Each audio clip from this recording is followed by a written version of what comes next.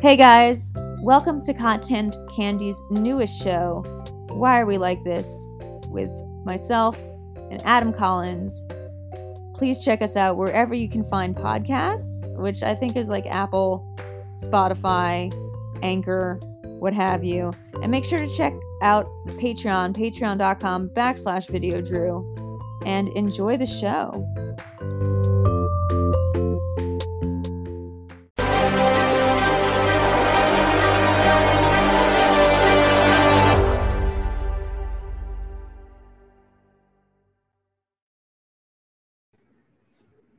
Yep. Are we on? Oh, Are we I good? think we made it. I think we made. Yay. We successfully made the transition here. Hi guys, welcome to an all-new Why Are We Like This, a show starring me, Video Drew, and my co-host, as always, Adam Collins. I'm gonna do this right. Yeah, Adam Collins. I made it. I made it.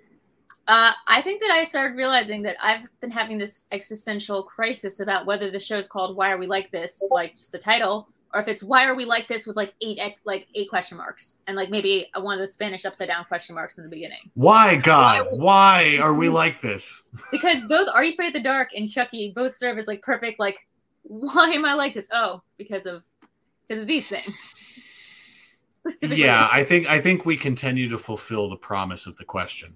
Yeah. Mm-hmm. And especially not to tease too much about what we can do at the end of the show here, but I found some formative fiction of mine from like some old photos I took, and one of them is Are You Afraid of the Dark related, and so I will be reading it. Yes, I'm going to be reading some of that at the end of the show here, guys. But as always, we do have Streamlabs open, so if you go to streamlabs.com/videodrew, it's right there at the top. Throwing a couple bucks our way, that'd be always helpful to keep the lights on. We do, since I'm on the road traveling right now, I don't have the little OBS thing with the little alert box, but I will still be able to hear it and read your thing out loud. So please donate, give to the system. Adam, tell me a little bit about your history with Child's Play and the Chucky franchise as a whole. Well, this is neither here nor there, but I literally owned that poster behind you at one point in my life. So, nice. Hey, Bob, good to see you again. So why? The thing is, as far back as I can remember watching movies, I remember Chucky. And Chucky was just kind of one of those things that was in my like childhood vernacular long before I saw the movies, because he was like a lot of the horror characters before I saw the movies. They were the tale of urban legend on the playground. Like, oh, have you seen Jason? Have you seen Chucky? Have you seen the Leprechaun? Mm-hmm. I learned about the Candyman legend at recess and said Candyman 5 times into the mirror that afternoon, and was disappointed that nothing happened. And that is what Candyman would supposedly work on, is if you're a child and like are saying the Bloody Mary thing. I think adults really wouldn't try it. What do I know? But I remember when I finally saw a Child's Play movie, it was appropriately on USA on cable. And I say appropriately because they are one of the networks funding the current broadcasting the current series. It's a USA Sci-Fi co-production. Right. Yeah. But in any case, it was Child's Play 2 that I saw on USA when I was very young. Of course, not starring, but with a cameo by Grace Zabriskie playing Grace Poole. Yep, Grace Zabriskie, as well as the guy who plays Beef in Phantom of the Paradise, creating maybe the best cameo scene I've ever had in like my entire life, where I was just like, oh, wow, I'm really going to get into this. I found out recently that Dr. Hayward and Sarah Palmer were on Seinfeld together as a couple. And the meta thing was that George had a VHS copy of Twin Peaks Fire Walk with Me on the shelf behind them in the shot. In the meta thing, you learned this from an account called, I think, Sign Peaks, and I am playing a character in that podcast that they just created. Okay. Yeah. Okay. That is cool. Can you keep me informed on where I can listen to this? I can, but I'm also going to need to hop back in again, because I'm seeing that I'm totally frozen, at least on my end. So your audio is great, though, for what it's worth. Oh, I see. Now I see you. So we're catching up. What about you? What was your entry point? Like it was the Chucky TV show. Quite honestly, let me. I'm still Really? yeah, I'm still stalling out a little bit. So let me try to enter and come back. Okay. So going back to what I was saying, and I'm sure Drew will be back soon. So Video Drew Faithful, don't leave us. She'll be back. Yeah, I remember watching the Child's Play movies on basic cable, specifically the first three, because Bride of Chucky came in the late 90s. And that was kind of the dawn of the second era of the franchise. But those first three movies were really, really formative. And I saw 2 and 3 a couple of times a piece before I ever saw the first one. And Child's Play 2 resonated with me because at that point, even though, hey, I was monologuing about Child's Play 2. People seem to love it when you monologue. They like, that's the most amount of comments we have timestamped to like your monologue. So go ahead. Hey, you know what?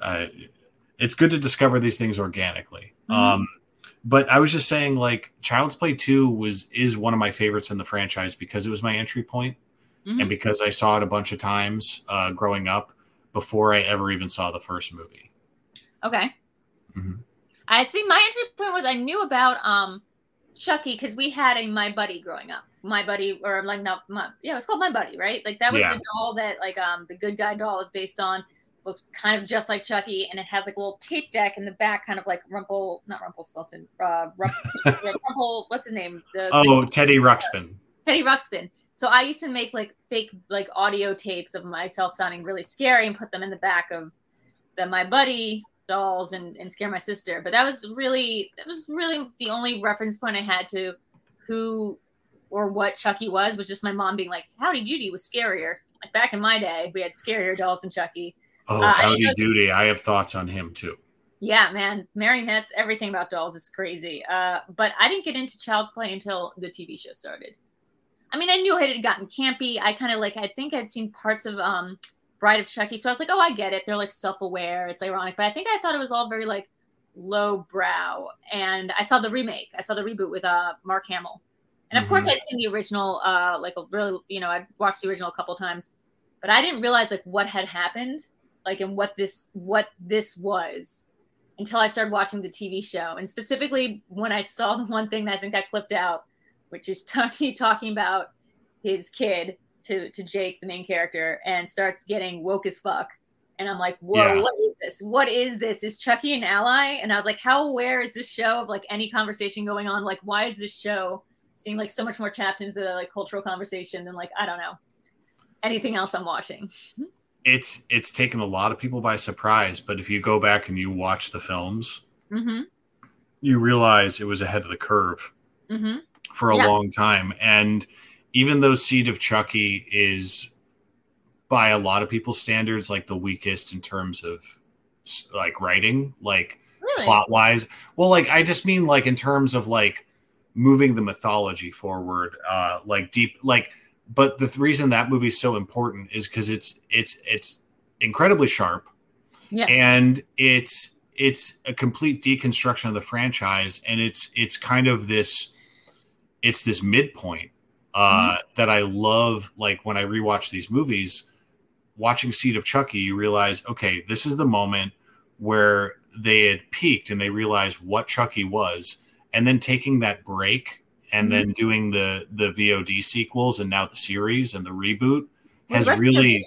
Were the other two? But was Curse and Cult were both VOD, minor theatrical, like LA, New York only. I think like screenings, if anything. I think I know that Andres he was talking about going to see at least one of them in screen, but yeah, it might be in LA, New York. That would have had to have been exclusive to LA because I remember when Curse was announced, I wanted to see it in theaters, and there were a couple like I think there was an opportunity to maybe pay to see it through like a Fathom Events type deal, but nothing, no proper screenings.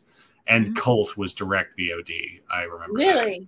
That. Yeah. So the remake was the proper like theatrical reintroduction of Chucky.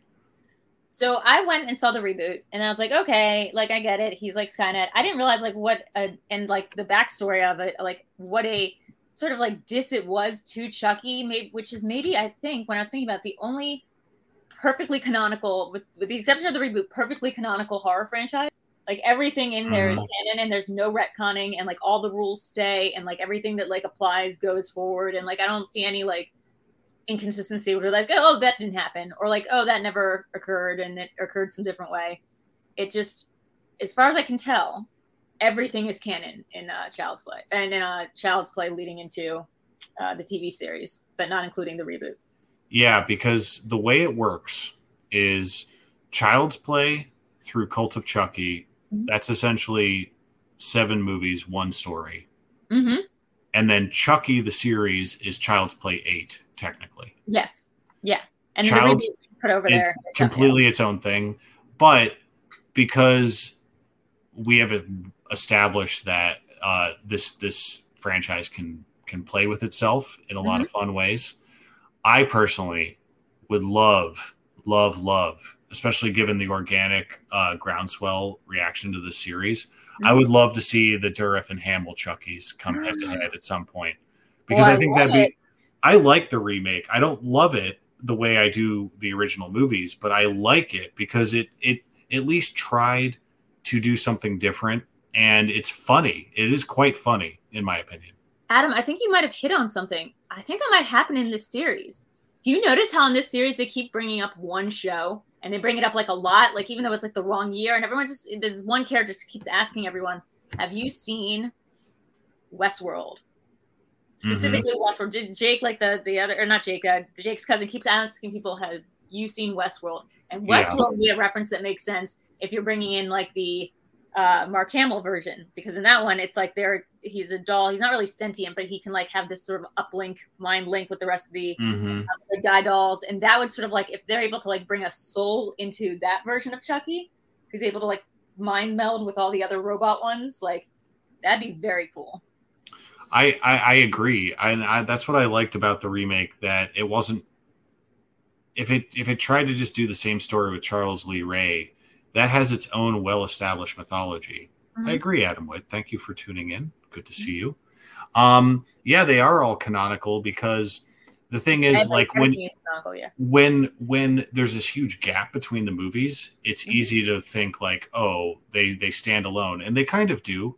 Yeah, but each movie in its own way acknowledges the one before it. And Seed of Chucky is the most, like I said, meta deconstruction installment of the entire franchise. John Waters is in it, so you know it's like the one that like is not jump the shark, but the one was like, okay, we're just gonna next level this one. It's like the Dream Warriors, I guess. Tiffany possesses the body of Jennifer Tilly. Yes, you know, the actress, right? And then what's his name? Billy Boyd is both Glenn and Glenda, which is an obvious nod towards, like, when I look back, I'm like, oh, of course, like Don Mancini is himself like gay, like that makes sense. Like I did not know that though, because he has been like quietly upping the ante of every single movie. He has been. And then I noticed in Cult of Chucky, like the first character you meet, like one of the first 5 minutes, you meet this like orderly, and he's like, me and my husband. And I was like, okay, so just like when you start looking for it, it's like everywhere, but it's very subtle, and it was not like messagey at all. And I just feel like it's all led up to this moment where Chucky gets to say gender fluid, like, and it's just the most amazing thing ever. I really love going back to these movies and seeing the consistency of Charles Lee Ray as a character. It's like Tommy Wiseau. Yeah, like Brad Dourif has maintained an amazing level of consistency. And the thing I really like about Bride and Seed of Chucky when I rewatch them is that they were the first time where Chucky was able to vamp like casually, like have like long-winded, relaxed conversations with people. Where he's not just constantly threatening, and you start to learn more about him, and it's fascinating. And we're seeing that in the series now. Oh God, yeah, he's just riffing, because he's not ever since Seed of Chucky, he made a decision. He doesn't want to be human anymore. He's like, you know, the whole like possessing someone's soul, playing souls, hide and seek. He doesn't want to do that anymore. And I think Cult, I mean, I haven't gotten to the end of it, but Cult has to establish that he can break his soul into several people, just like his son did, or son-daughter did, to become Glenda. So there's multiple Chuckies, which means that, yeah, the Westworld thing is still applicable, but like also that that he doesn't have like any sort of purpose or like driving momentum to have to do necessarily anything. He's just kind of chilling and doing what makes him happy and riffing on it. And he's like, I don't know, he's leading his best life. It makes a lot of sense if you think about if they decide to blend the existing universe with the remake.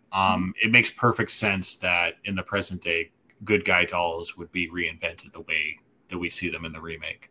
So that they're pre-programmed with more depth, so that it's more foolproof.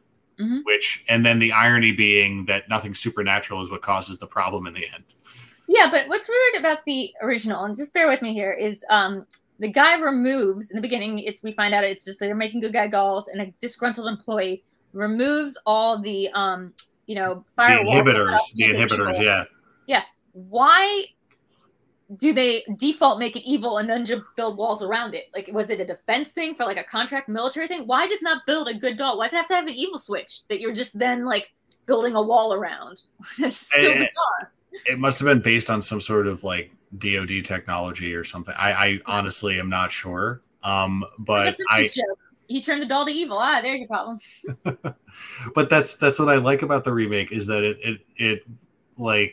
it takes the whole supernatural angle out of it, lets the original franchise hang on to that, and just lets it become a discussion about us like interacting with modern technology. And I like that. And I like how Chucky is kind of clinical and friendly about the way he kills in the remake. Well, right, because he's just like Alexa. Like he's just like a Siri that's had all the firewalls taken off. So like Siri can like now just go and do your id bidding. So if it thinks that you hate your stepfather, it'll just go kill your stepfather. But it's not like a like sociopathic, but like still kind of funny. I'm not even sure if he's a sociopath, but like mass killer, not strangler, which is hilarious. We'll get into that for a second. Mass murderer who like goes and puts his soul into a doll so via voodoo magic and has very discrete wants and desires. Like the new Chucky has no like desires of itself. It just is doing your bidding or like some machination of it. Whereas like this one, this is just Charles Lee Ray, and he's just like taking his time out to now like mentor some kids, because we found out that's the thing he likes to do, is like mentor young budding sociopaths. And you see that in the franchise, like he tries to nurture that with a lot of characters. The original three have that really solid storyline of trying to possess Andy, and without spoiling anything about the end of Cult of Chucky, I can at least acknowledge that Alex Vincent coming back for that movie is just such a cool moment to see him return to the franchise, because for me, as a fan of the original three films, it was always a bit jarring to see the age jump, because I think Alex Vincent was really good in those first two movies. For like child actors, I think he was well above average, especially in the first movie. Like he really breaks my heart. Like that moment where he's in the hospital and he sees Chucky like climbing the stairwell across the way, and he's like crying. He's crying in terror, and I feel so bad for him. Yeah. So you're saying between 2 and 3 when there's like a massive age jump, but it's not. I think that's like the one time the continuity starts to get off sync, because it's only supposed to have been a couple years, but he's like massively older. Like is that he's 16 years old when he's in the military academy, so it's a big age. It's like when Tommy Jarvis became an adult between Friday the 13th 4 and 5. But it's the same actor, correct? Or is it not the same guy? No. Alex Vincent didn't play him in the third one. The third one came out like in, I want to say like 91. Okay. If not 92. So it was almost immediately after Child's Play 2. That's what's messing it up. Oh, right. Because like then they have to retcon and pretend like 92 happened, like that third Child's Play takes place in the future, so he can become 16, even though like the timeline would have him only be a year older than he is. So like then from then on, these movies take place in the future by a couple years. I've watched like a whole YouTube video on this, so I'm an expert. That's what I'm trying to say. I really like all the children in this. I think the one thing that I found over the franchise that I found like a little weird or like unearned, I guess, was in Curse of Chucky, when it becomes about like he's always wanted a family, and we already decided that in Seed of Chucky, like what he wants out of family life. But like Curse of Chucky implies that like Charles Lee Ray had this big desire to have a family and like coveted his neighbor's wife, and and try to like play house with her after the husband died and then stab the kid. You know, it's all this like serial killer stuff that doesn't fit with what I feel like Charles Lee Ray is, which is like a serial narcissist who just kind of wants to be like Al Bundy, not Ted Bundy necessarily. Mm-hmm. Just like hang out and drink his beers and be a doll and like do killings. Yeah, like I think there's a bit of duality with Charles Lee Ray. We're constantly getting. I think he's just a fickle guy. Yeah. Because if you go back and watch when you watch Bride of Chucky, he's very, right out of the gate, he's like, he laughs in her face when she thinks like he wanted to propose, and then he instantly backs off on it when you think when he thinks it's a matter of survival. But then when it's not a matter of survival, he still wants to marry her. He is so impulsive. Yeah, and then he kills her. He turns her doll, and then he's happy to have the kid. He's not happy to have the kid. The both of them, they have like an impulse control problem that I think is directly addressed in. They're both emotionally immature, like terribly. And they both are self-aware about it. Like she's actively trying to better herself in Seed of Chucky. Like she's reading all the self-help books. She has those slips, but she's like aware that she's almost like treating it like it's alcoholism. And he's like, this is a hobby for me. Like he's like, I don't need to kill. Like I like to kill. This isn't like a problem. And then they're hiding their kills from each other, like, and getting the kid involved and kind of stuck in the middle. And I don't know. I really like Seed of Chucky. Seed of Chucky is like it's aging really well. Mm-hmm.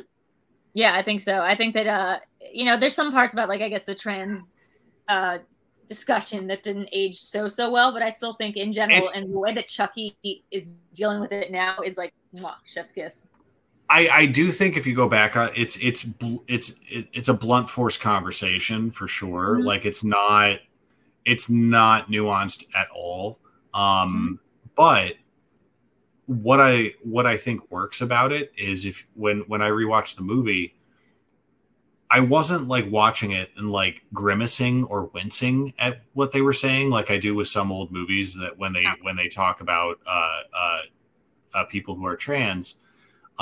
This was written from a sympathetic perspective, in my opinion, because it's absolutely the Glenn character is so lovingly written and he's so innocent. They are so innocent. They use both pronouns in the movie. That's why I say that. But like, and now they are two separate people. They are literally a they. So that is yes. They are two exactly. But like, I love the line in Seed of Chucky where Tiffany says, "Be a boy." I'm paraphrasing, but be a boy, be a girl, whatever you want. It doesn't matter. I just want you to be happy. Like that's essentially like these killer dolls are saying that to their child in a movie from 2004. That's crazy. Even Chucky, who was like, I want a boy, like, you're a boy, like, you're definitely a boy, is more into the idea that, like, Glenda, like, the female version of Glenn, like, his other personality, that's the part that's a little tricky, is, like, the idea that it's a split personality, which I kind of think makes it more offensive to mental illness identity, like, in DID than it is to necessarily trans issues, but, like, so the idea that it's a split personality, as soon as you realize the female version of his child is the serial killer of the two of them, he's like, oh, I'm cool with having whatever you want. Like Charles Lee Ray is so progressive as to make like Dave Chappelle look insane by comparison, and I really like that dichotomy. Where you're like, Chucky seems like he'd be a better stand-up comic than Charles Lee Ray. I mean, than Dave Chappelle.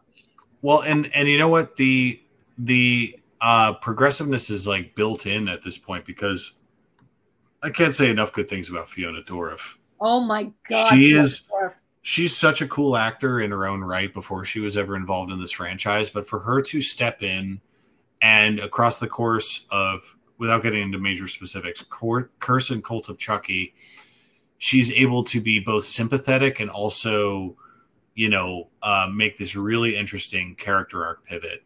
And you see the way she's set up in the TV series. You're like, obviously you probably have a lot of questions at that point. Like, how'd she end up here? But do you know that it was her playing the young Charles Lee Ray? I do. That's what I was getting. Like, I was so excited when I saw this week's episode, which, yes, guys, we're talking spoilers for the Chucky show. That's what this episode is. But a little bit. I mean, it's not major spoilers, but we're going to refer to aspects of it. Yeah. So for her to play her father in prosthetics and then get the ADR voice. So they like they in the ADR voice almost, because there was a couple parts of Curse of Chucky where I looked away and I thought he was speaking, and I looked back and I was like, oh no, it's just her speaking in like a gravelly voice. And she and him just IRL, she shares the same laugh as Chucky. That's her laugh. And it's crazy. I think we just blew Adam Witt's mind. Do you see what he just said? Oh my God, Adam! Why do you think yes? I didn't know about the Child's Play like franchise really being awesome until I started watching this show, because I saw a clip online where Chucky's like, Jake, I got a queer kid, and they've got like the little boy is like, what? Like you do? And he's like, gender fluid, and like he's like, you're okay with that? And he's like, Jake, I'm not a monster. And you're just like, oh my God, this show is my everything. Give it to me. I want whatever this show is promoting. Like I love it, and I also love the idea that like, yes, he's not a monster. Like Charles Lee Ray is still a human being, capable of more empathy than a lot of human beings in America right now. It's so true. And I think Don Mancini is like, he is the pulse of this series. He's what's sustained it since the beginning, because like I said, he's written he's at least collaborated, if not single-handedly written every single script except the remake, from what I understand. Yeah. So he wrote all of the movies, but then Seed of Chucky was his directorial debut. And then he directed Curse and Cult.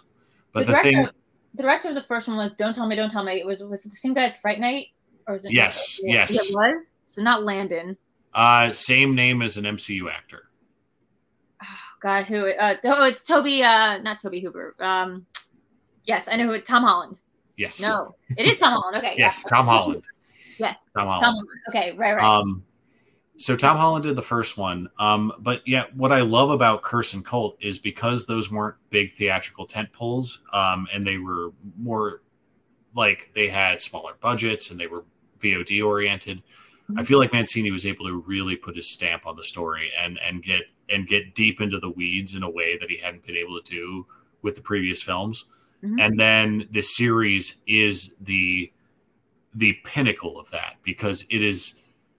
I got choked up this week watching Chucky. I got choked up because the whole romantic storyline between Jake and Devin, like this week, really got me. Yeah, I was saying there's an extremely beautiful, like very like touching like subplot. The one thing about the show is these kids are supposed to be in 8th grade. I don't know why they didn't just age them up to high schoolers, because it would just. I feel like this thing. Everyone looks young to me, Drew. They all look young to me. But like in terms of like, I think the main guy looks like he's a high schooler, not like by much. Like he's like maybe a sophomore, but like 8th grade is like 13, 14. And so when I was watching this, I was like, well, this subplot about like this gay kid and like him and his crush finally getting together was done so romantically. But I'm like, wait, do I think it's okay if like kids that young in middle school are hooking up? And then I was like, yeah, no, I'm totally okay with it. It's just weird for me to get my mind around the kids that young hook up, I guess, because I'm a little bit of like an old woman prude now. I'm like, you wait till high school until you start heavy petting. To be fair, they were holding hands at an assembly. It wasn't that. No, they have a beautiful kiss in this episode. Really no. They have the kiss too, but like, I feel like all of it is very sweet puppy love at the same time, and absolutely. And it's just there's so much chemistry between those two actors, and yeah. And as Eric pointed out, do I have any problem with the kids from Stranger Things like hooking up, because they were like the same age, or like when the straight guy and the straight girl like hooked up? Like, no, I don't. So this is not a them issue. No, and I didn't think that at all. But it is quite something that of all the television shows on the air right now, Chucky is just quietly doing its thing. It's still like fun and thrilling to watch, in my opinion, the way all the Child's Play movies are, because no matter how ridiculous or slapstick some of those movies get, at the end of the day, what I'm really excited to see is how is Chucky going to manage to do what he does next in that little body? Because his little body, it's the whole thing is that he has a tiny little body, and that is. And he's hilarious. So pissed about it. He's so pissed about being little, so and that's why I love whenever he jumps on somebody, he kicks his little legs. He kicks them so crazy. He kicks him and he does that weird little like howl he does, where he's like, ah! Yeah. I also love that Chucky, because he's decided to stay in this body, or at least part of him has this. I haven't seen the end of Cult, so I don't know exactly how this magic works, but I guess that's the Westworld reference, is you can split your singularity, you can split your identity into, there can be multiple people with your same brain walking around, because there's all Chucky, and then there's like the Fiona Dorff Chucky, and then there might be other things out there. But that being said, I do love that he can feel pain. Like, that's just now canon too, is that he's just decided to stay in a doll, or he can jump from one doll to another, but he does feel pain. So like, so like he can be tortured. You can like hurt Chucky, but like after a certain point, he'll just jump into another thing. I don't know if he can jump into non-animate or non-doll related things that aren't human. Like, can he jump into a lamp or like a speak and spell? Like, has that ever been that canon yet? I feel like it has to be an approximation of a human being is the rule. Like, because like voodoo, it's loosely tied to voodoo, and they haven't gone back to like voodoo dolls since the first movie. Probably for the best. Yeah. Because voodoo was like very much the thing to do in the 80s and 90s for horror.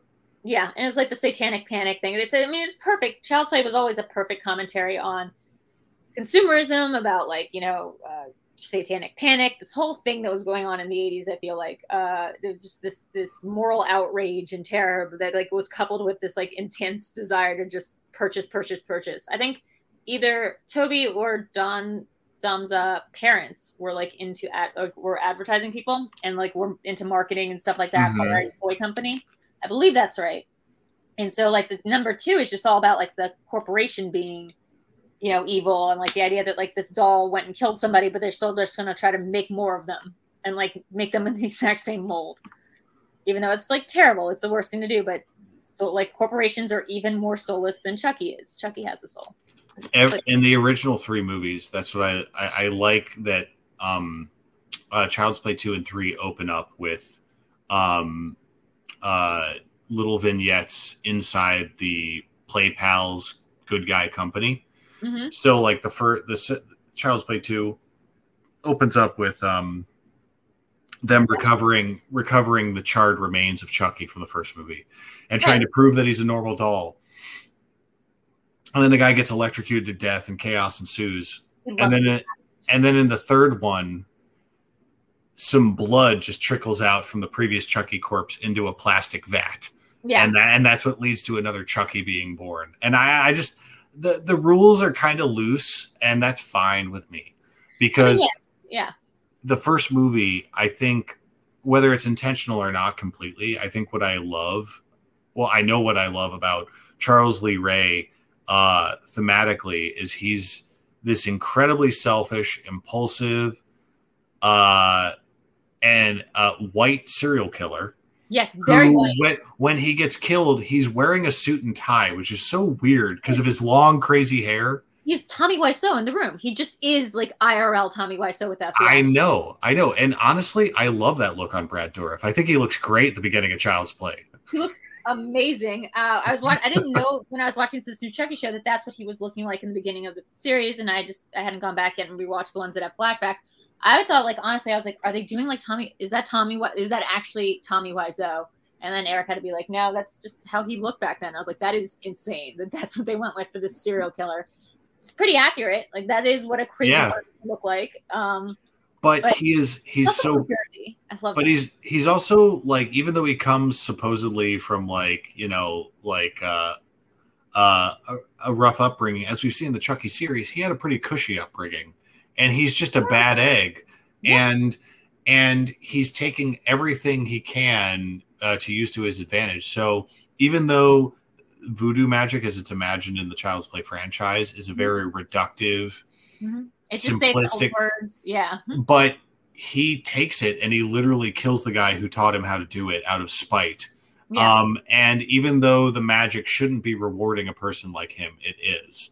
Well, and I think that says a lot about like what that character represents too. He is entitlement in a lot of ways. Yeah, well, I think it kind of fits back into this Midnight Mass idea, which is like the voodoo is not good or bad. It's just like a tool that he is using. Like Jennifer Tilly's character uses it in a different way to like split Glenn and Glenda up into two separate entities, like and really like literally create a they. Like Very woke. God, that movie was very progressive for its time. I did not realize that.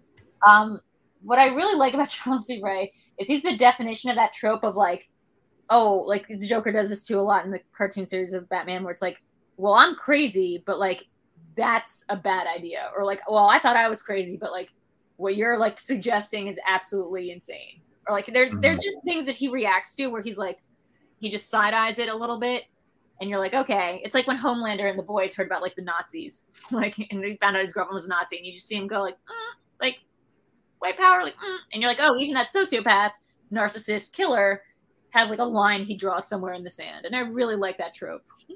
Yeah, Chucky he just wants to kill people, but not because of their race, gender, or creed.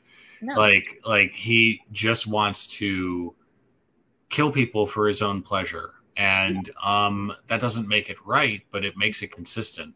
And there's something I respect about the way that character exists on his own terms. I mean, in 3, he basically tries to pull a Get Out, like, and says as much. He's like, Chucky's gonna be a brother, and like, you're like, oh no, like, Chucky, no. But to be fair, he's also in Fiona Dorff. Like, he doesn't care what he regenerates into. He doesn't care if it's a man or a woman or what color they are. You're right. He doesn't really care about. He tries to become Red Man in Seed of Chucky, which is amazing. Yes, he does try to become Red. Never succeeds, because that's when he decides, like, I guess after Red Man dies, but he decides no, he just likes to be a doll. I think that works for him. Like, his identity is his ego is so large that it can't even be encompassed by race or gender. He just is he's like, I'm Chucky. I'm the killer doll. Like, that's my thing. That's what I'm famous for. I don't want to become a person who's like not famous. When I'm he's more famous as the doll than he was as a human being. Mm-hmm. Yeah. And he realizes that in Seed of Chucky. And I feel like there's he would have. Yeah, he would. I feel like there's this unimpeachable character quality with him, and I feel that with Tiffany to an extent too.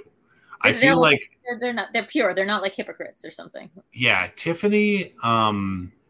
She's very broad in Bride and Seed of Chucky, but I'm interested to see where the TV show takes her, because Curse and Cult couldn't really flesh out Tiffany that much, but they at least like acknowledge that she's still part of the story. So I think this series, yeah. And this week's episode showed us that yes, Tiffany's still going to be a part of this. I can't wait to see where it goes with her, because Jennifer Tilly's become such a big part of what this story is.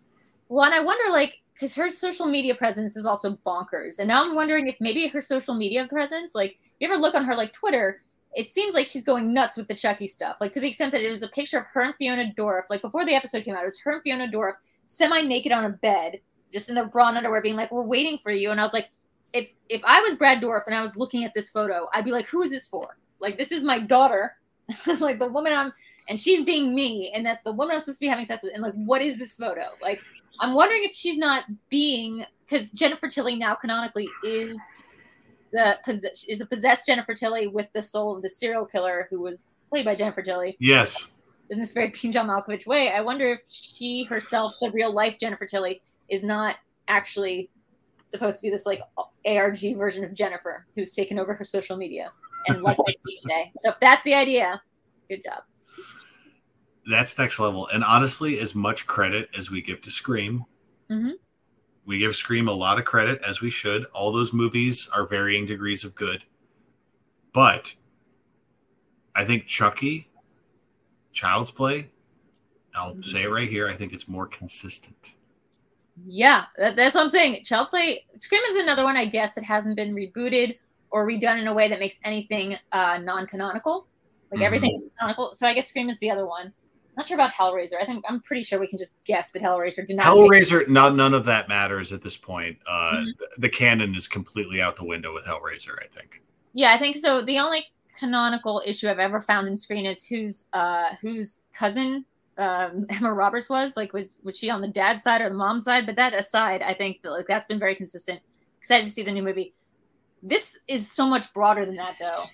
And like the TV show of Scream was not in the same world. Like, I don't think was in the same universe or applied the same rules.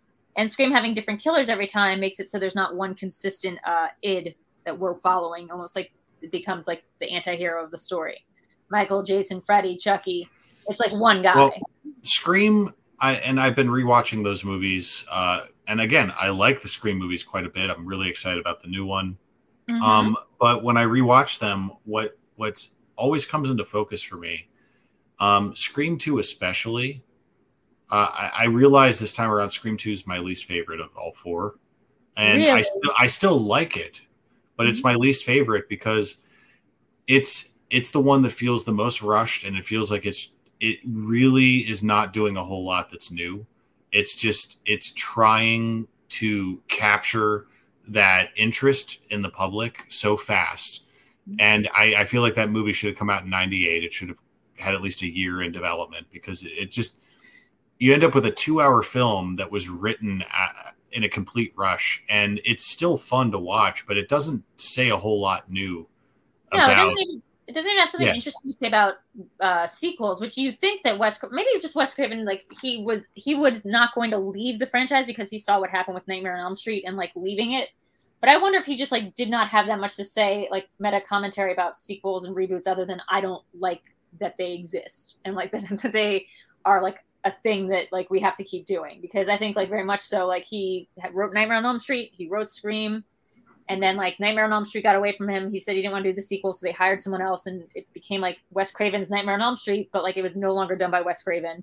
And Right. when it's the quality and the writing started to go down, like he still had to be associated with it. So I think Scream, he decided, no, screw that, I'm gonna stay on board. But you can feel his like interest in the subject material like waning, because he doesn't have as much to say as like a thesis as he did in the original. They all are good movies in my opinion, but like Scream 2 is the most rushed by far. Yeah. And yeah. Scream 3 I think is the most unfairly maligned, because when I rewatch, I like that movie quite a bit, because it's so self-reflective, and I know the word meta is being used a lot tonight, but we're talking about Scream and Child's Play right now. So what are we supposed to say? You know what? Meta can come back. Meta can make a comeback. It's been a couple years. We're allowed. I mean, and screw Mark Zuckerberg. Yeah. But I think Scream 3 is honestly really, really smart. And then I think Scream 4 is a really good reflection on the franchise. I think if you're going to spend that much time away from it and come back, I feel like Scream 4 does a really good job of legitimizing why it exists. But Chucky, to bring it back to what I was trying to say about Chucky and Child's Play, is every single movie tells its own story, but it's not. The thing is, every single time we come back to Chucky, he's always adding more to his own story. He's always there's always more to be added to the mythology. And even though it's ultimately a story about a serial killer trying to get into a human body, we're all rooting for him to stay in the body of the doll. Yeah. Yeah. And it becomes at a certain point, it transcends that. And it transcends that. And he realizes like his self-awareness, maybe that's why Westworld just keeps coming up in the show, is because they want to be like, here, see, like, he's like gaining awareness, and he is maturing in a certain way. Like he is learning things and growing, and like his relationship at Andy, it's just the beginning of Cult of Chucky that you see, where they're like, he's being tortured by Andy, but they're still kind of like friends, and like they have this like rapport, and like he's known this kid his whole life. It's like the closest thing he has to like a relationship that spanned decades, his relationship to Tiffany, like he's got more friends than I do, I feel like some days. Like Charles Lee Ray has a bunch of people in his corner. And I didn't know this because, like, way to hide in plain sight. We all know Chucky exists. We all know Child's Play exists. We all know the doll. It's super iconic. I'd put it up there with, like, Jason and Freddy and all the rest of them in terms of, and Pinhead. But, like, I don't think we all saw that this was clearly, like, a clear vision. That this was a singular, clear vision, and that it was so brilliant until this show came out and told us, like, this has all been one person this whole time. It hasn't been a bunch of different people writing Freddy Krueger dialogue or rebooting the Jason or Michael franchises. This has been one guy, and he's been like telling a story that progresses, and the characters just get like deeper and more involved. That's really cool. And I don't know if it's by accident or incidental, but like I've thought of, like, especially with this series, I've been comparing Charles Lee Ray to Charlie Manson more too. Oh, and interesting. and wondering how much of that was a coincidence or not. I certainly don't think that they had envisioned the entire backstory for this character when they released the original film, but the way they add to it from movie to movie, and the fact that Brad Dourif just is so passionate about this, adding to the character, I like that at this point, and Cult of Chucky really drives it home without talking about the ending, just with how much Chucky has become a cult of personality. Yes. I'm not sure what what the Ray would stand for, but I don't think he's a Manson type. If we're going to play this game, I think that like the Lakeshore Strangler is kind of sort of like those Seattle, the Lake Stranglers in Seattle. What were they called? The Lakeside Stranglers. Those two guys, and kind of combo them and Ted Bundy, I guess, a little bit, but like not as handsome as Bundy. So I guess like Bundy meets Richard Ramirez. Yeah, he's like very Night Stalker-y looking. I do like that this show has clarified that, and thank God for finally addressing this. He's called the Lakeshore Strangler, but that is not his preferred choice of killing, and it never was. Because I've had this discussion many times about being like, well, why was he called the Lakeshore Strangler? He's never strangled anyone as Chucky ever. And people say, well, it's because, he's dull. It's really hard to strangle people. His first kill is pushing someone out a window, which I would argue is very hard if you're doll-sized and like not go launching out with them. So he's resourceful. He's creative. It just turns out that they called him the Lakeshore Strangler. He didn't strangle that many people. Like not ratio-wise was that any higher than he killed them by other means. It's like it's like that age-old gag where like Star-Lord, like he's trying so hard to be known as Star-Lord, and people keep calling him the wrong thing, and I like the idea that this has been on Chucky's back his entire life. He's like, I'm not a goddamn strangler. Like, I'm sure he's strangled a couple people, but again, it's not what he likes. He likes blood and viscera. He likes blood and viscera. He, like you said, he's impulsive. He can't help himself. And in the child's body, he can't really do much in terms of strangulation. I also think strangulation is like weirdly, it's almost like not violent enough. Like he has this thing, especially towards women, whenever he just really wants to like, it's almost like Brad Pitt in like the end of Once Upon a Time in Hollywood. He just wants to like bash the phone into your head. Like strangulation is almost like too quick of a death. I think we've seen put a bag over somebody's head once. David McKay saying who? David Parker Ray. I guess that was another serial killer. But Chucky does say in part 3, nothing like a little strangulations to get the circulation going. Yeah, he does some. Like they try and bring home the strangulation in part 3 to like make it legit, which I appreciate. But yeah, we all know that at the end of the day, he's really he's a knife guy. Yeah, he's a knife guy. He's a giant kitchen knife. And by the way, again, it's just like all about opportunity, right? Like I think he was a knife guy we see in Cult of Chucky or Curse of Chucky. He was a knife guy before he died. He liked, knifing people. But I think he'll just take whatever's around. Like I think that he obviously is really good at electrocution, which seems like a hard one to pull off. Like he's very good at like Final Destinationing the exact situation to lead to an electrocution. Yeah, like the first movie, he electrocutes the guy from the Incredible Hulk TV show. I forget his name. And then No, the like reporter guy who's chasing David Banner around the entire. I'd have to look him up. But then he electrocutes Tiffany in the bathtub, and then he electrocutes Devon Sawa. Oh, that's what I was going to bring up. I was going to say, I'm not sure if why would he know? I don't think if Adam Wood is still watching, who he knows who the dad is. But yes, it is also very woke on Twitter. It's okay. That's set up in the pilot. It's fair game, in my opinion. But yeah. Yeah. When I saw it, I didn't recognize him at all. Like, I had no idea what was going on. I want to bring up this picture. Oh, I'm obsessed with Devon Sawa in this show. And there is a Devon Sawa Renaissance, if you want to call it that, going on right now. Oh my god. Yeah. No, he is creeping back into the zeitgeist, and I think Chucky is really going to catapult him because he's got some other movie coming out soon. And you know what? Like the movie that like got him back in it was, I think it was the direct-to-video sequel to Escape Plan 3 with Stallone and Batista and Devon Sawa. I want to say were all in it, Oh my god, And really? the first Escape Plan with Schwarzenegger and Stallone is quite a fun little movie. But they did 2 sequels that went right to video, and the third one I think had Devon Sawa, and now he's in Chucky, and he's really building himself back up, and I'm here for it because I think he's great. I'm literally about to tweet. I'm about to steal this tweet right out from under you, but I'll give you credit for it though.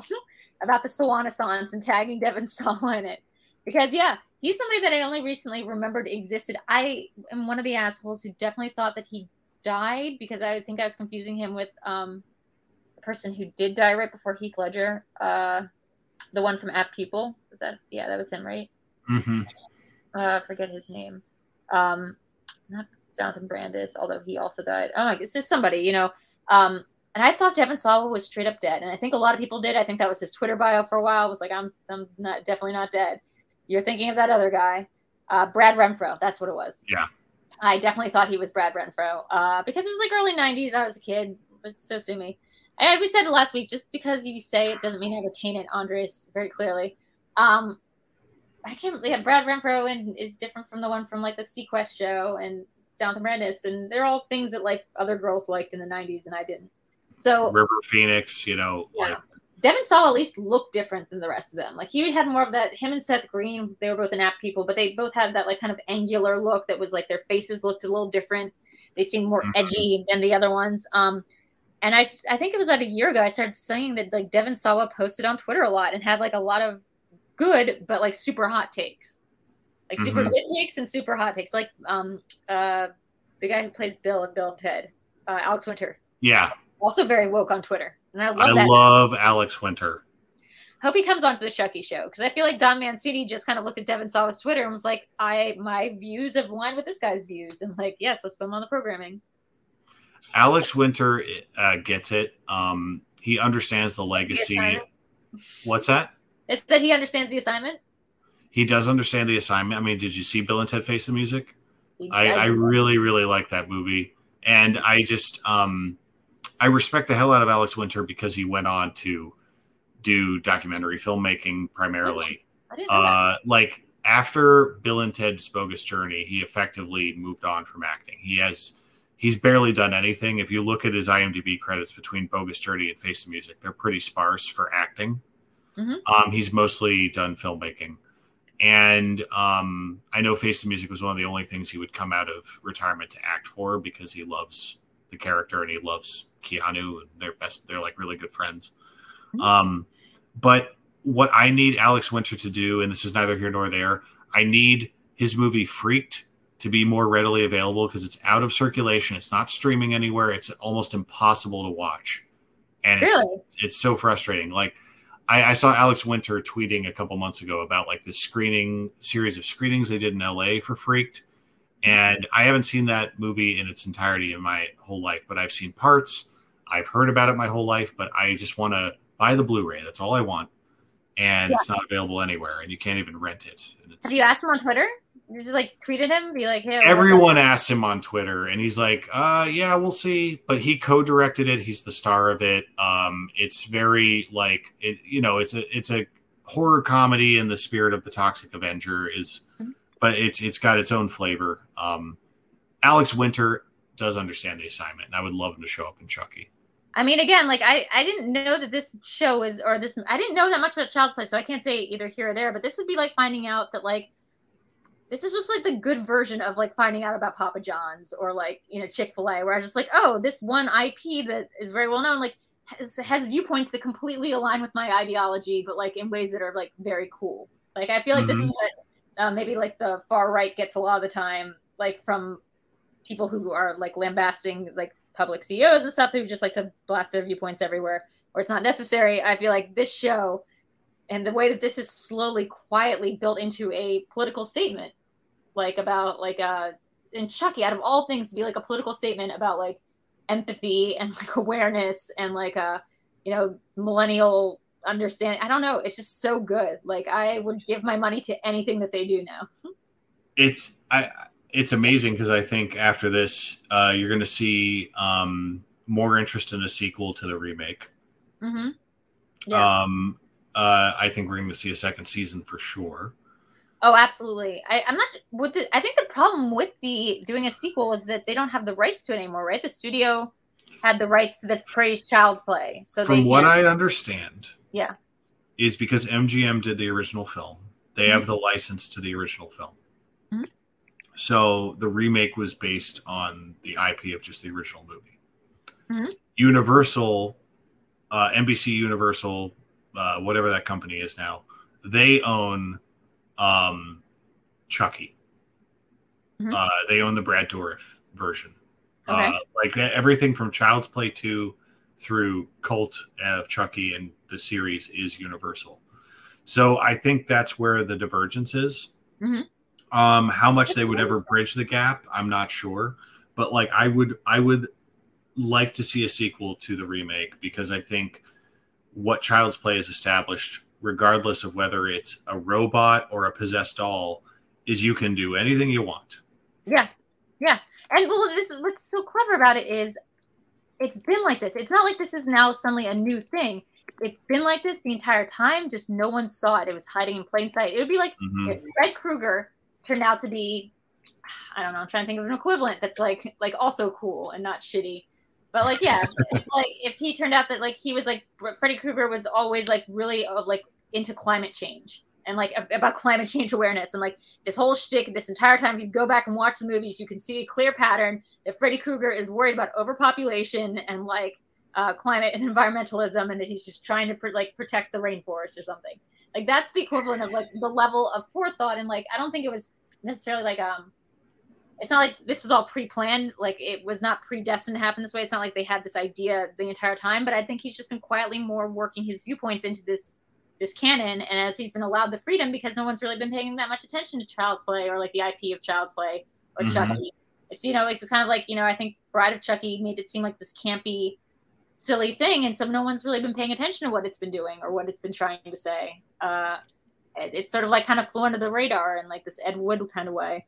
I think what's great about all of these movies is they leave their impression over time. So like they don't come out and try and generate some sort of lightning rod debate out of thin air.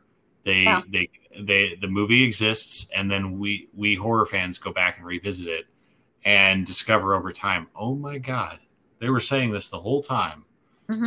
And because Don Mancini has been writing all of these, that's why there's so much consistency. Even though Bride and Seed of Chucky are the most meta of all of them, and seem like the most slapstick, they are also a very pivotal point of codifying what this franchise is trying to say, which it can't be boiled down to a few simple sentences, but essentially it's about self-actualization, it's about gender identity, it's about sexual identity in certain cases, but it's in a lot of ways, to me, it is about like the cult of personality, as well as trying to affirm your own identity, if that makes any sense. And it tackles both of those things in almost every single movie. Yeah, I think it's also about one's story of self. Like this is very much like Chucky had, if he was ever confronted or forced to look into a mirror or say like, he always picks, or thematically, he's always tried to get children because he was trying to jump into a child's body because it was whoever he first revealed himself to, and he was a doll, so it was children. But like, if he was ever, say, hit against a therapist in a more real situation than we see in Cult of Chucky, like, and forced to like confront who he is and like his habits, the way that Tiffany kind of pushes him in Seed of Chucky about like who he is and why he does what he does. I think that'd be like a really interesting conversation, to just see him be like, no, like the pushing him on the killing stuff. Like, do you need to do it? Like, is it a compulsion? Are there maybe forces out there that are bigger than you? Do you need to like give yourself over to a higher power? Just sort of like that, because he is just like a very well written serial killer, in that this is what serial killers, like the, what they call it, the mind hunter guys. We're making psychological profiles of people like Charles Lee Ray or like Bundy, like whatever, and the way they portray Chucky is very much like in that vein. Like he is an unsub who is like egotistical, white, like of this certain age, like a lower income family, this kind of thing, where he's like he fits all the qualifiers that would make someone into like, yeah, Manson or Bundy or Gacy or Dahmer or what have you. Exactly. He's this amalgam of all these different serial killers, but the difference with him though is like Freddy, you know, he's one of the most gleeful about it. And in a way, he's almost more gleeful than Freddy. Because he's in real life and he can only be so creative. You know, he's limited to the physicality of his body. And I think that's something that one of the other things I love about all of these movies is whether it's intended or not, there's so much inherent physical comedy that plays out in every single one of these movies. And it never gets old for me. Never gets old. Whether it's Chucky biting people and kicking his little feet, or one of my favorite things they do a lot is when they do the aerial shots of the dolls dragging bodies around, and you know it's little people doubles in for the dolls, but it's just shot so well that it looks really, really good. Oh yeah, can we just talk for a minute too about how this franchise has been pretty good about the CGI to mechanical? Like it's always looked pretty good. These movies have never looked like shit, like, which is kind of incredible when you consider it sort of hit like this heyday or like sort of cult consciousness identity in like the 90s when things were like looking terrible. Like Child's Play. So I guess you're right. So Chucky is like its own thing. Child's Play is still canon, but Chucky, Seed of Chucky, Bride of Chucky, Cult of Chucky, Curse of Chucky, now the TV show Chucky is like its own branched thing.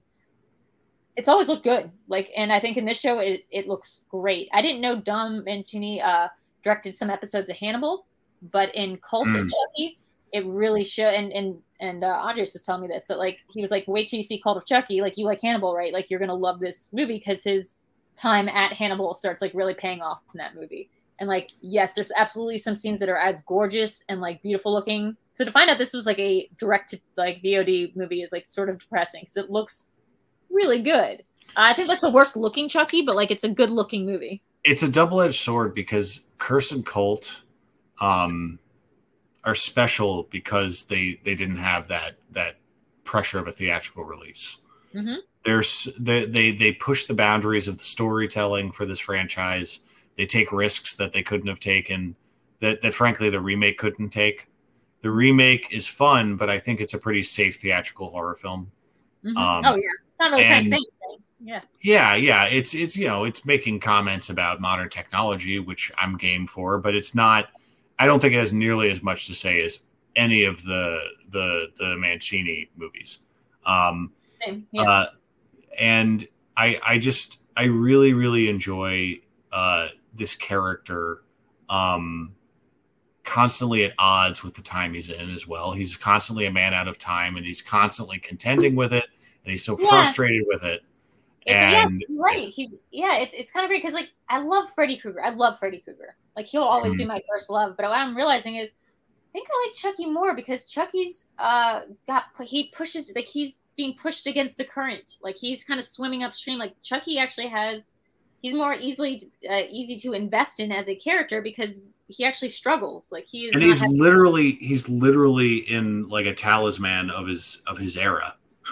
Yeah, he's like stuck. Yeah, he's stuck in this like 80s thing. Now he's progressive, but like that doesn't mean that he isn't like have some antiquated throwback ideas or like have some ideas. He uses the C word that gets bleeped out, luckily. And he's progressive without an agenda too. He has no hope of improving the world. He just is what he is, which I love.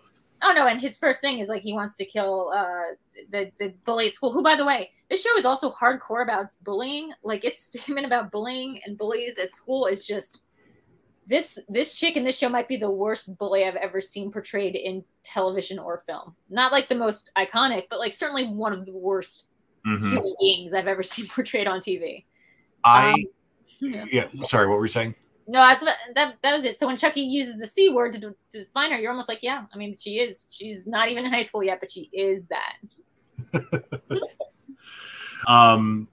This is just kind of one aspect of this week's episode, and this isn't a major spoiler or anything.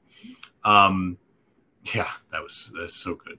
I love that they brought back the other good guy doll named Tommy in this week's episode, because that's a throwback to Child's Play 2. And the good guy doll that ends up in Andy's house just named Tommy. And I love in Child's Play 2, where like Chucky has wandered into this house where Andy is being fostered, and he walks by Tommy, and Tommy's like, "Hi, I'm Tommy. Want to play?" And Chucky's like, "Shut up, you idiot." Yeah. He says this like at full volume in the middle of the night. Yeah, I mean, there was a moment where it was like straight up like he was at the window watching the little girl in this week's episode of Chucky. And he's in the rain at the window. It was definitely coded like he was sad that, or like last week's episode, I guess, that she was he was sad that she was finding pleasure with this new iteration of the doll, because I think he says in Cult that there were 20 versions of the good guy doll. So there was 20 different names that they had. So Tommy's, I guess, the chonky one, because he's like a bigger version. He's like a chonkier version than Chucky is. I think scene was just like the scene from Toy Story 3, yes.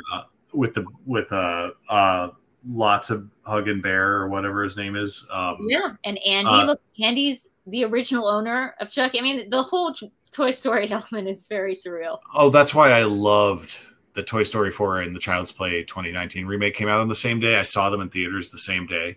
And the Child's Play posters were tying into Toy Story, and it was like implying that Chucky was like systematically murdering all the Toy Story characters.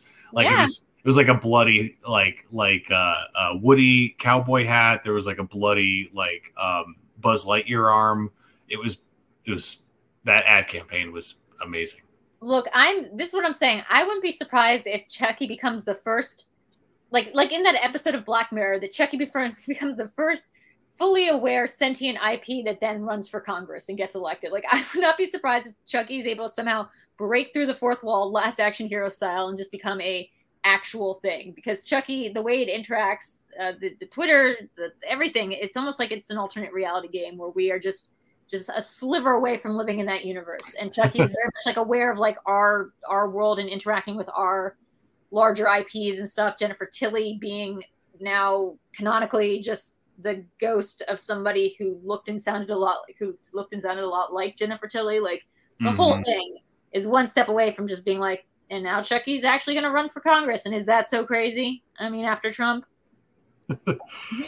I gotta just say, I would give anything to hang out with Brad Dourif. He is definitely at the top of my list for like celebrities I would hang out with, because he's worked with everyone I've ever wanted to meet, and his stuff. He just has such a diverse body of work. I'm trying to think. Rob Zombie, everyone in Lord of the Rings, and who else do you want to meet? He's worked with Herzog and Lynch. That's a big part of it. Wait. Let me back up here. Where's the Lynch movie? Oh my god, am I going crazy? Dune and Blue Velvet. Yeah, sorry, I got there. And Blue Velvet. We're seeing Blue Velvet. He's one of Frank's little guys. Yeah. Oh my god! You know what? I think I used to think that he was Jack Nicholson. With Tommy, is that the guy's name or whatever his name is in Batman '89? I think I used to think that was Brad Dourif. Oh yeah. But you know what was funny is when I was rewatching the original Child's Play recently. I was like watching that opening scene where Chris Sarandon's chasing Brad Dourif, and I'm like, they were both nominated for Best Supporting Actor. And then I'm sitting there, I'm like, fuck, they were nominated for Best Supporting Actor the same year. Wait, really? Yeah, Brad Dourif was nominated for One Flew Over the Cuckoo's Nest, and Chris Sarandon was nominated for Dog Day Afternoon. Oh my god! And they're both in the opening of Child's Play, like shooting at each other in a toy store over the credits. I'm like, what? Whoa! And was that before or after they were nominated? That was 13 years after they were nominated.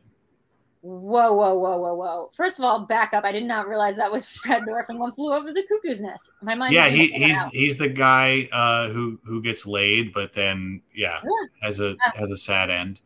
Maybe that's how he met Lynch, was through Harry Dean Stanton, who was also in the Cuckoo's Nest. Right. I think that like I forgot that he was in Dune because it's not like I forgot that he was in Dune. Again, I don't really know that he's much. He's David Dastmalchian in Dune, essentially. Right. They're the same character, Dr. DeVries, I think. Yeah, Dr. DeVries, or it's like that and Dean Stockwell are sort of like divvied up into that guy, right? Because he's like the betrayer. Yeah, well, Dean Stockwell's character, Dr. Yue, was not nearly as fleshed out in the new version, which was a lot of people's nitpicks about that new version, was that Dr. Yue did not. Dean Stockwell's version was much more fleshed out, honestly, than the new version was. This guy did such a good job selling it that like I didn't really need, like, considering how much they have to condense in the story, I didn't really need that guy's backstory. I felt his struggle. I got like what his deal was, that he was a good guy and he just was forced into a shitty position.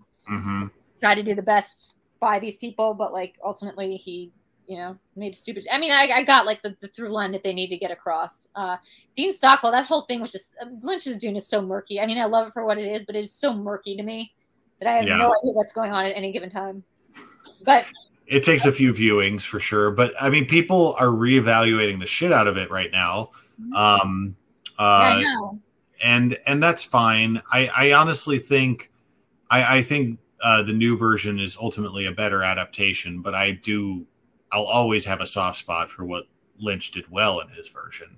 Absolutely. But he'd be the first one to say like it's his least favorite movie. So look, I think the winners of 2021 in terms of like coolest comeback definitely belong to like Lynch and Dorff. Like it's just like like in terms of like we're just gonna go and look at what they've done and look back at them and be like, oh wow, when you look at it from today's lens, what they were doing back then was very cool. So like Brad Dourif, I didn't really know any of his work because why would I? I didn't really know Child's Play that well. So when I saw him, and I remember the first time I recognized him as the voice of the thing from Child's Play was Lord of the Rings, and then like I promptly forgot that was the thing, and then he didn't really cross my cultural consciousness again, like until very recently, and I was like, oh, look, there he is in the Halloween, the remake by Rob Zombie. Like I was able to like physically clock him, but I haven't gone back and to see what else has Brad Dourif in it. I bet a lot of things. Yeah, he's always good, and he's not always playing a hugely eccentric character. The Herzog film I'll never stop recommending that he's in, and I'll let you borrow my physical copy if you can't find it, Drew. But it's called The Wild Blue Yonder, and it's just Herzog and Brad Dourif. Herzog with a camera and Brad Dourif, and he's just taking Brad Dourif to random locations that are examples of like modern societal excess, essentially. Landfills, forests that are overrun, things that are just a sign of the times. And Brad Dourif is an alien who has arrived on Earth and is commenting on everything we're doing wrong. Really? And he's just monologuing about how we suck at all these things. He's like, there's all these things the species is doing wrong, and if they would just do this, it would be so much better. And it's just Herzog pointing a camera at Brad Dourif and letting him monologue as an alien about what it's so great. Hopefully you can find it streaming. I bought a DVD of it on eBay because I love it so much. But I bet you did. It was hard to find. That's all I meant. No, it's like I would just not be surprised that you have that in your home, because when you showed me maybe it was the tornado movie. It was something else. No, it was the Blair Witch Book of Shadows like special collector's DVD you had of it with the CD DVD combo. Yeah, and the CD DVD combo. Of course you do. So I had one thing I wanted to go back to about, what was it, Dorff? The other messaging in this movie, which is very like appropriate. It is not like this show is doing the thing yet that's eventually some show is gonna have to do, which is like deal with the pandemic and like actually address it in like a way that is realistic, or like movies. Right. At some point we're gonna have to like address that like everything on television and movies is living in an alternate reality where there was never COVID. Like it's just gonna have to. We have to address it at some point. But Chucky at least loves hospitals. I love him saying that. He says it twice over the course of 2 episodes, and like it ends a beat and it begins like the next episode beat, and he just goes, I love hospitals. And you're just like, oh, that's like another cool thing about you. It's a scary thing. Will you permit me to grab something? I'll be right back.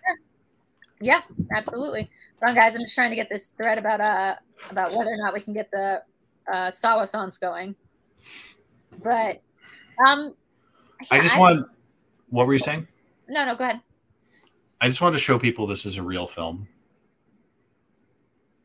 You are blowing Adam's mind tonight. Yeah, so the Subversive Cinema presents, which is a mouthful. But yeah, listen to this.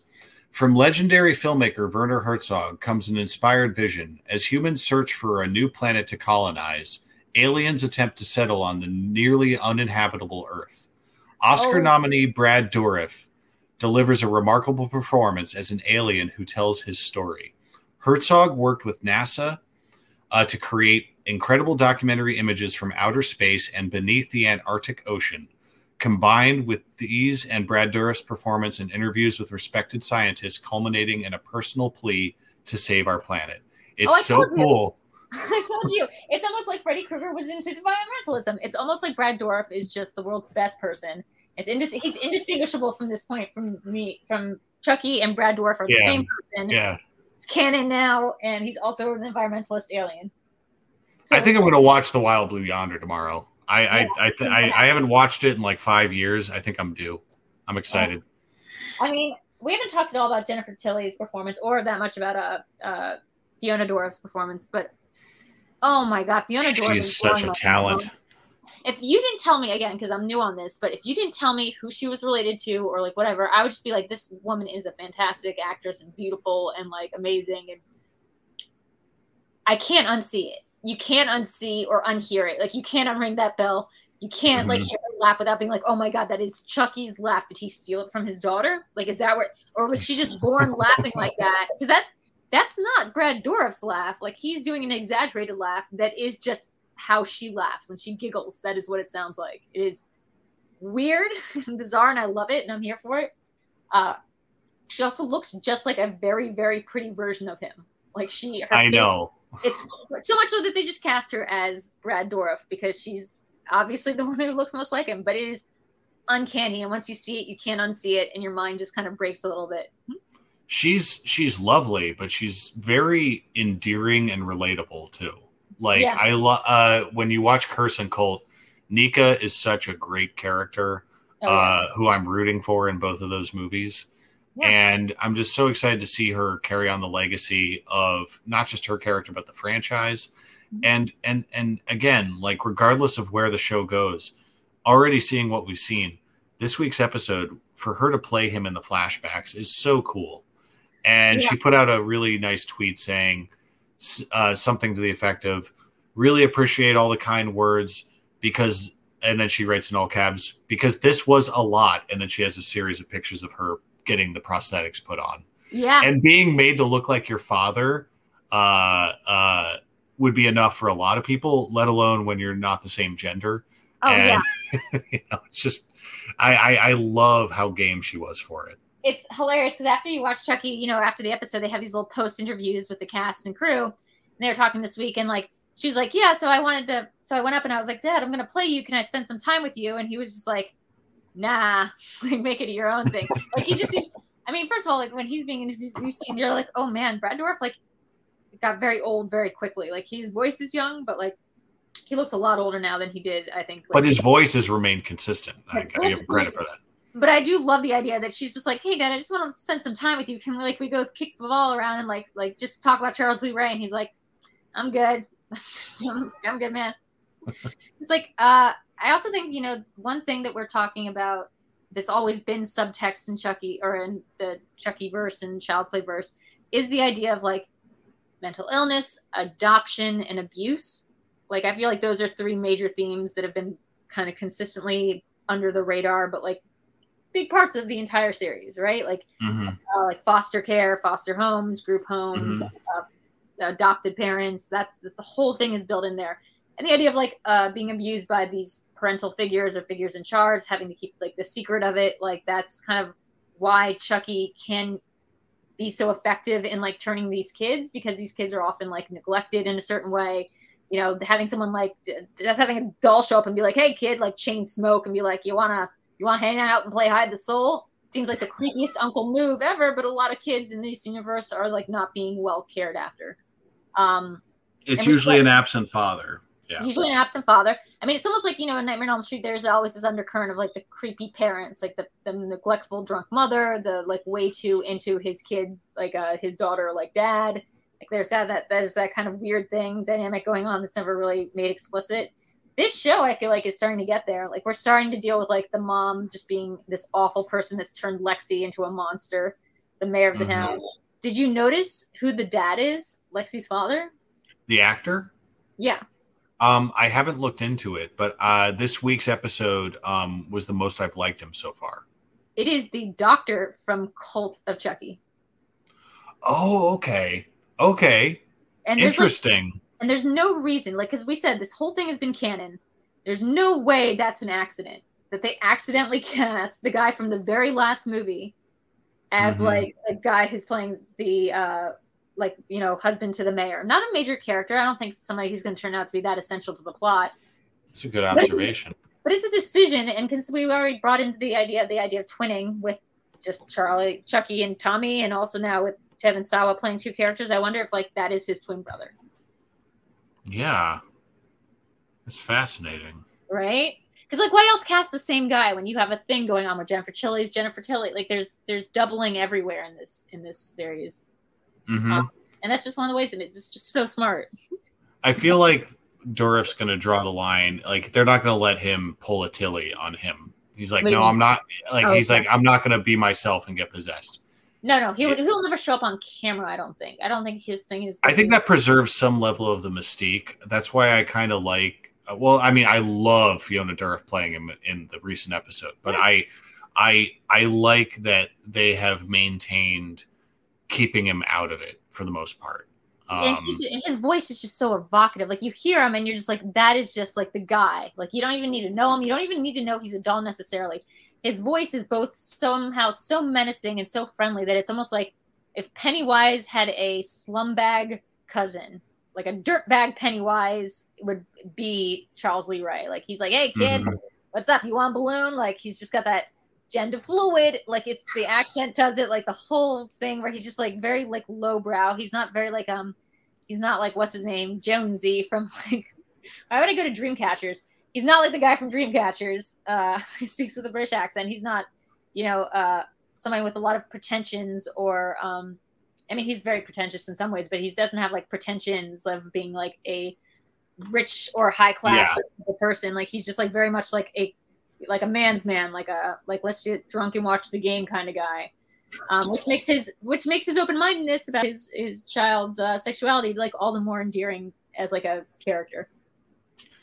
I really, really think, and I've mentioned this on previous episodes, but when Freddy versus Jason came out, like, there was so much speculation about, you know, which iconic horror characters could square off against each other and such. But the hill I will always die on. Yes, go there. Is Chucky versus Leprechaun. Oh, okay. I think you'd say Chucky versus Freddy, because that would be the roast battle that I want to see. Okay. No. Eric's absolutely right. It would be. I would love to see Chucky caught in a nightmare with Freddy, and then vice versa, see him in the real world with Chucky. That'd be great. Or Chucky can't sleep. Or does Chucky sleep? Like, does Chucky dream? That's a Westworld fucking Philip K. Dick question right there. Well, I think he does, because Glenn does. Glenn slash Glenda dreams. Or Glenn slash Glenda remembers how. Oh, you're right. They dream. Oh, wow.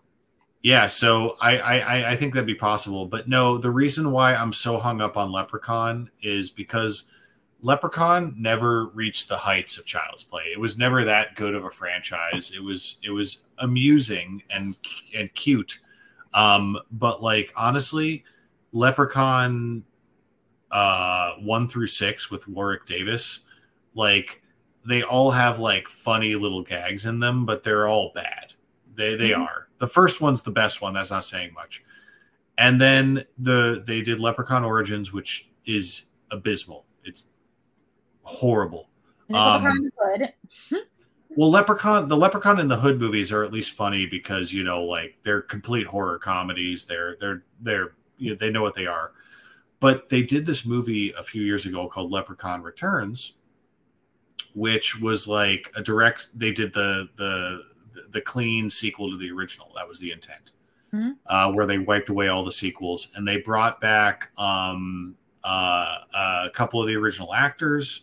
But they had someone else play the Leprechaun. Warwick Davis has moved on from that ever since Lucasfilm has been bought by Disney. It's like Warwick Davis constantly has a paycheck now from them, so he doesn't do Leprechaun anymore. But Leprechaun Returns, the reason I'm bringing this all up is Leprechaun Returns was a Sci-Fi original movie. Oh. And Chucky is a Sci-Fi affiliated show.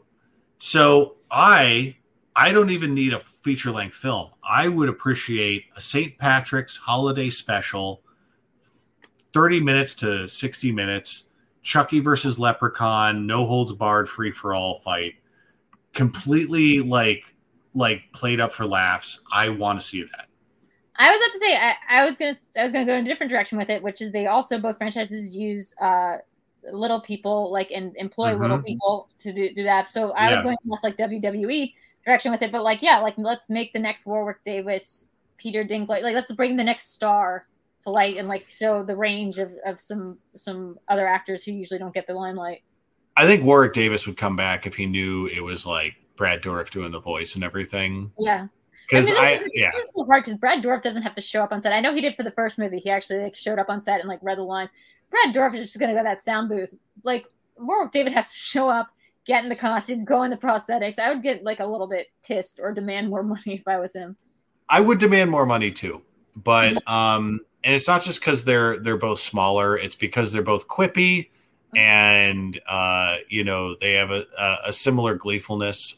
So never seen a Leprechaun movie. I've never seen a Leprechaun movie. So we got to plan out our St. Patrick's episode then. Yeah. They're also both very white. They're the Leprechaun in the Hood thing is such a cringe moment, I feel like, because God, do yourself a favor. Double Toasted, Corey and Martin.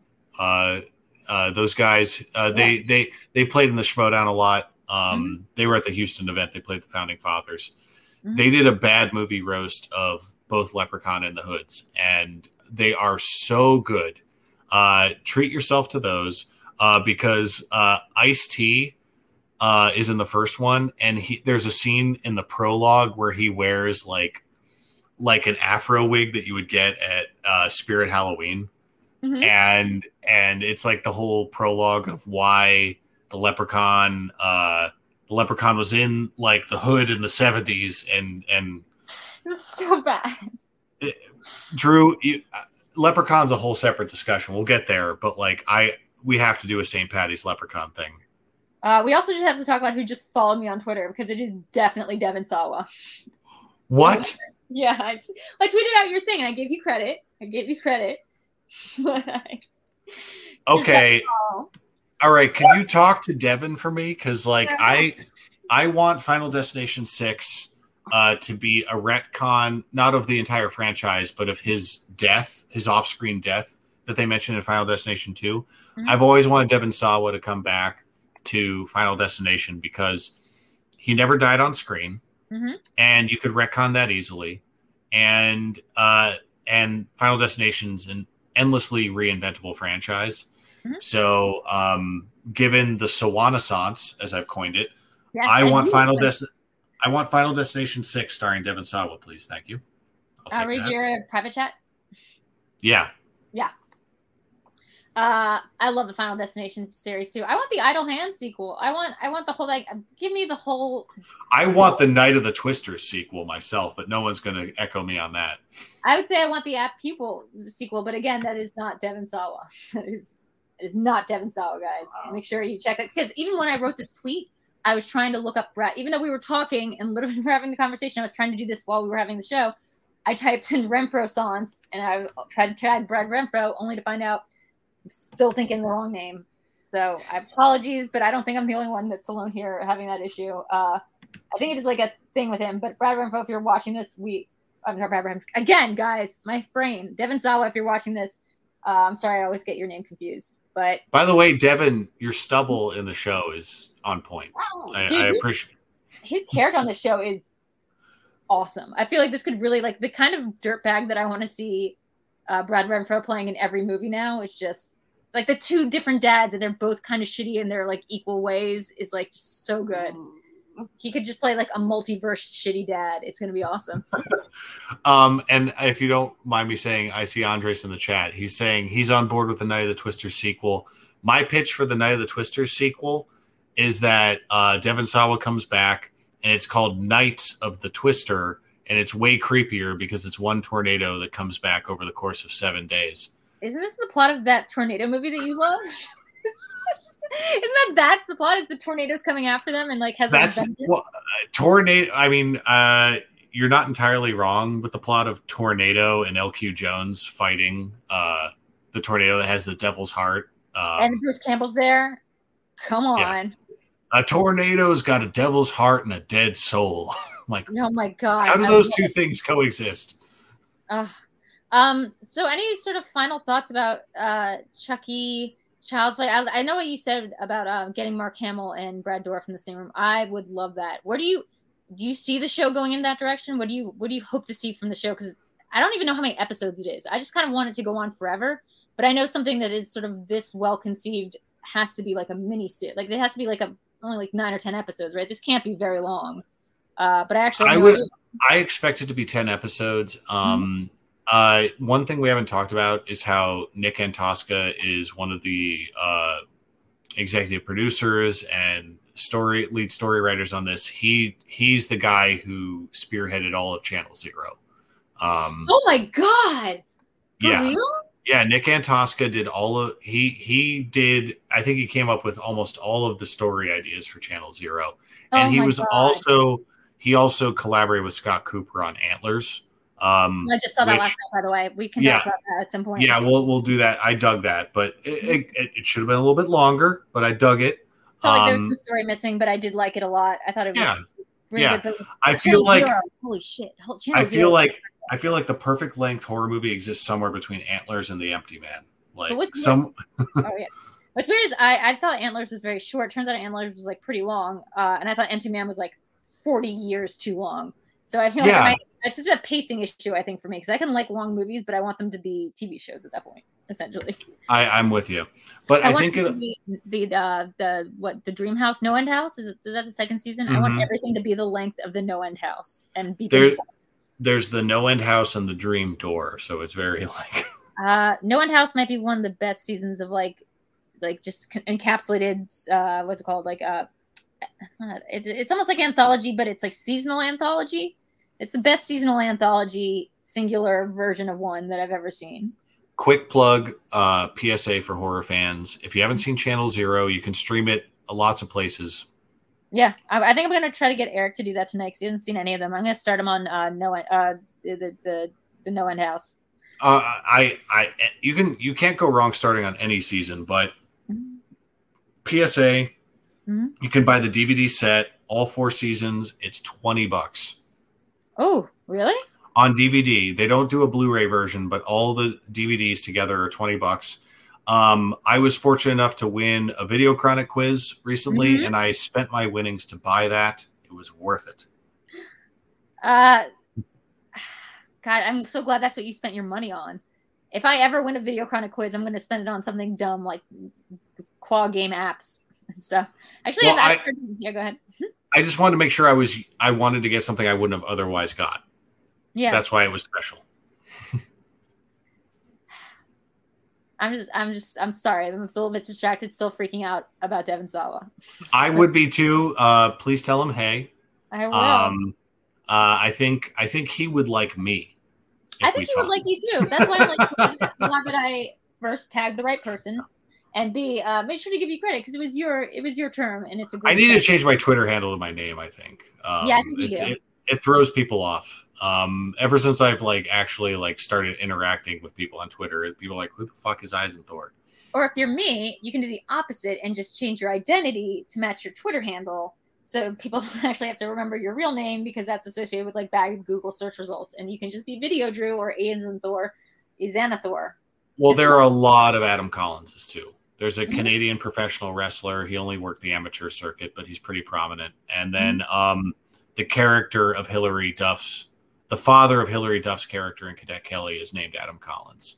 You would think there would be more Drew Grants, but there are not. You Google it, and it's just me. It's just stuff I don't want to like read about. But Video Drew, there's only one, and it's all stuff I want to read about. I thought it was like Franklin Pierce's Secretary of the Treasury, but I could be wrong. I don't think so. No. There's a guy who was murdered in Australia named Drew Grant. There's a ballet dancer named Drew Grant, and then there's me. And I feel so bad for the rest of them because I'm taking up all their Twitter search results, or all their Google search results and traffic.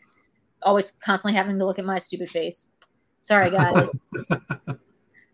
Yeah, you should change your at least your Twitter thingy, so like your label, so we know.